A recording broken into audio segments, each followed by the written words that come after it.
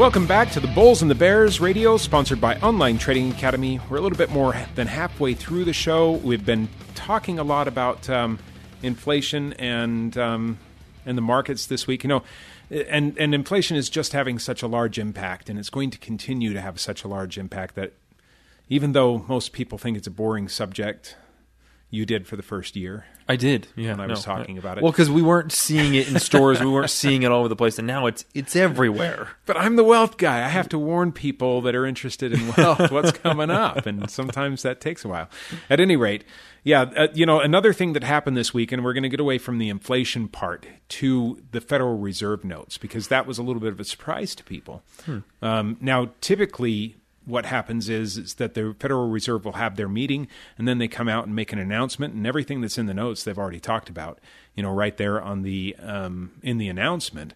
And then a month later, the notes come out, and everybody reads it, and they get surprised. Yeah, again. Like, wait, they said that? Yeah. Yeah. Yes. Now, in this case, there was a little bit of a surprise, because when Jerome Powell came out after the last meeting, he did not say that the majority of the board thought that what they'd already done was going to put the U.S. into a minor recession. All right, the banking crisis and all of the rest was actually going to throw the country into recession. But when the notes came out, right, because everything's recorded and they That's have to what they release said. That is what they discussed during the board meeting. That they were that the majority of the board thought that we would be slipping into a recession during this next quarter. How funny. I know, right? Of course Jerome Powell didn't say that. If he got in front of a camera and said that, the market would sell off 15%. Yeah. All right. He would tank the market with that one. Yeah. Now, here's what people were surprised about, all right? The initial shock was, whoa, they actually said that? And the markets didn't like that. Yeah. Right? But then they started thinking about it. Wait. They thought that we would go into recession, and they raised the rates anyway? What? Because for many years now, it's been an accepted idea that the charter of the Federal Reserve is to print the dollars, protect the dollars from inflation, control inflation, and that was their original I don't know. That's what they were chartered for. Yeah. That was their job. But in 2013, it became very evident that their third job was to prop up the markets. And they've been doing that ever since. 2013? 2009? No. Nope. In 2009, they pushed it up, but everybody thought, all right, that's a one-time thing. But when they tried to, yes, okay, I got you. Yes, when the market started shaking and they said, no, we're going to, they decided to stop buying stuff in quantitative easing. And in 2013, when they saw that the markets were ready to go down, took an initial dip when they did. Oh, no, just kidding. Yeah. Then it became an accepted idea. Oh, no, we've got the Fed put. Well, then they tried it again in 15 and in 18. And in 18. And same thing happened, right? Now, in 18, they were actually quietly making it stick a little bit. And the market was down like 20% before finally they said, fine, we'll give in. All right, we're not going to sell it off. Yeah. We'll just sit on it. Yeah, all that quantitative easing stuff. Anyway, but the real shock is that they knew that the market was going to be going down. They raised rates anyway, which wasn't going to help the markets. What has happened to the Fed put? Right? That's the real question here. This should not have been a surprise, because last September, they're in their major meeting. All right. They talked about the need to bring some economic pain. Yeah. We have to get inflation under control, and the only way we're going to do this is a little bit of economic pain. We're going to watch the jobs market, disappear. We're going to watch unemployment raise. We're going to watch very likely the stock market take a hit on this. And we need to see that so that we can start controlling inflation. Because if we don't, then it's going to get even worse. And now we've got inflation, which is still high. 5% is still high. Yeah, it is. And the markets are going down. Well, and a lot of people were comparing inflation to this time last year, and it's not a good comparison, because what was happening this time last year? Oil was at $120-some a barrel. Right. Well, and I think that we need to understand that, with inflation, inflation was 7% last year. Yeah. And inflation is only 5% this year. But do you know what that really means? Prices are up 12% Yeah. from where it was 2 years ago. 12%. And if we have 5% again next year, then it's going to be 17% in 3 years. All right? I don't know how many people, and especially those on fixed incomes, that planned for that kind of inflation in their retirements. Yeah. I mean, that's ridiculous. And so, controlling that and getting it back down to 2% where people can count on it a little bit more, that's essential for the welfare of the majority of people. Yeah. You're right. I think people are looking at it month to month and not year over year of, hey, how much are we actually paying more every single year as this moves forward? Yeah. Now, a couple of other things have happened this week that are kind of ominous as well. Central banks around the world are shedding U.S. debt holdings, like T-bills.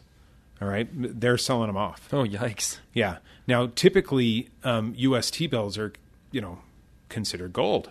Mm-hmm. It's better than gold because it goes up and it keeps going up, and they're going to get paid for it, and it's super steady.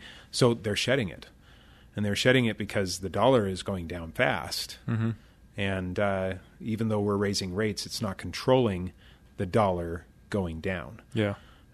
Because no matter what we're doing internally, even if we're only seeing 5% here, if other countries are controlling their inflation better or faster, then the U.S. is going to continue seeing the value of the dollar drop overseas. You know what else is rising? In eviction rates have gone up quite a bit, actually, over the last 6 months. And we've expected that. Yeah. Well, we talked about that, the moratorium coming off, and then it didn't hit right away. It lasted another 6 months to a year or whatever it was, and then finally it actually started to hit, and those things started to spike. Yes. Well, and one of the things that is going to be reflected in that in coming months, now that we're seeing the spike, is that the people that had rent, lower rents, and had people that weren't paying, even if they raised the rent, it wasn't happening. No, yeah. they weren't getting it. All right. But now they're going to be able to move people in with higher rent. Yeah. And so that does hit CPI. Yeah. And we should see that reflected, in the future. Right? Yeah. Okay.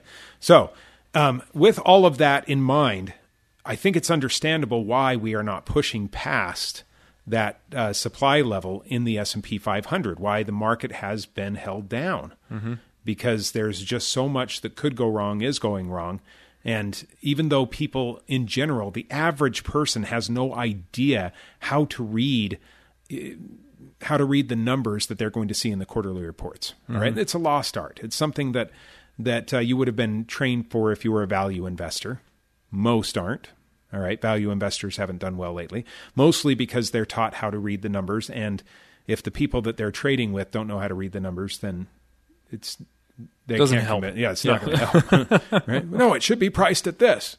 Well, I don't care. Everybody else is paying me for this, so I'm just going to sell it to them, not you. Yeah. Well, that's not fair, right? Yeah, so the value investors probably understand what it is, but because nobody else does, it hasn't been doing it. But what they do know, what they do understand is that guidance, like you were talking about. Mm-hmm. And if guidance is down, then the markets are going to reflect a little bit of nervousness. And when they're nervous, then they're not greedy. They're scared. They start selling off. Yeah. Then the markets go down, right? And depending on how bad the guidance gets and how many places fail, you will see things get even more and more scary. Well, like we talked about Walmart. Walmart's a huge one. They're like one of the cheapest places to buy stuff. And if they're closing because they can't afford to stay open, that's not a good sign. Yeah, well, and there's two parts to that. So they're only closing the ones in the inner city, and the reason that they're doing that is they can't be profitable in the inner city. So obviously the urban environments are getting hit hardest with this higher inflation, but also because of the theft rate. Yeah. Something that I don't want to talk about, and I'm not going to spend any time talking about. But if people are taking stuff out of the store and not paying for it, that also means that it's not profitable. Mm-hmm. Okay. But Walmart all over the place is getting hit. You'll see that in the quarterlies. And if Walmart's getting hit, then everybody else is getting really, really hit. Yeah. Because you're right. High inflation, people go to cheaper stores like Walmart. Yeah. just how things happen. Okay. Again, we've got to take a break. During the break, give us a call. Remember, if you weren't here when we opened the show, just want to mention it again. We are not going to be continuing radio. Nigel and I are moving to podcast instead of radio, a venue where we can get to more people in a larger area. If you would like to follow us, give us a call, but also give us a call if you want to get involved in a 3-hour free trading and investing workshop, okay? Or a 3-day trading and investing workshop for just $99. Your choice, but the number is the same, 8448-TRADER. That's 844-887-2337. Or text the word wealth to 25029. That's wealth to 25029. Unless you want to take the 3-day class, only $99 for all 3 days. Just text $99 to 25029. That's $99 to 25029. We'll see you after the break.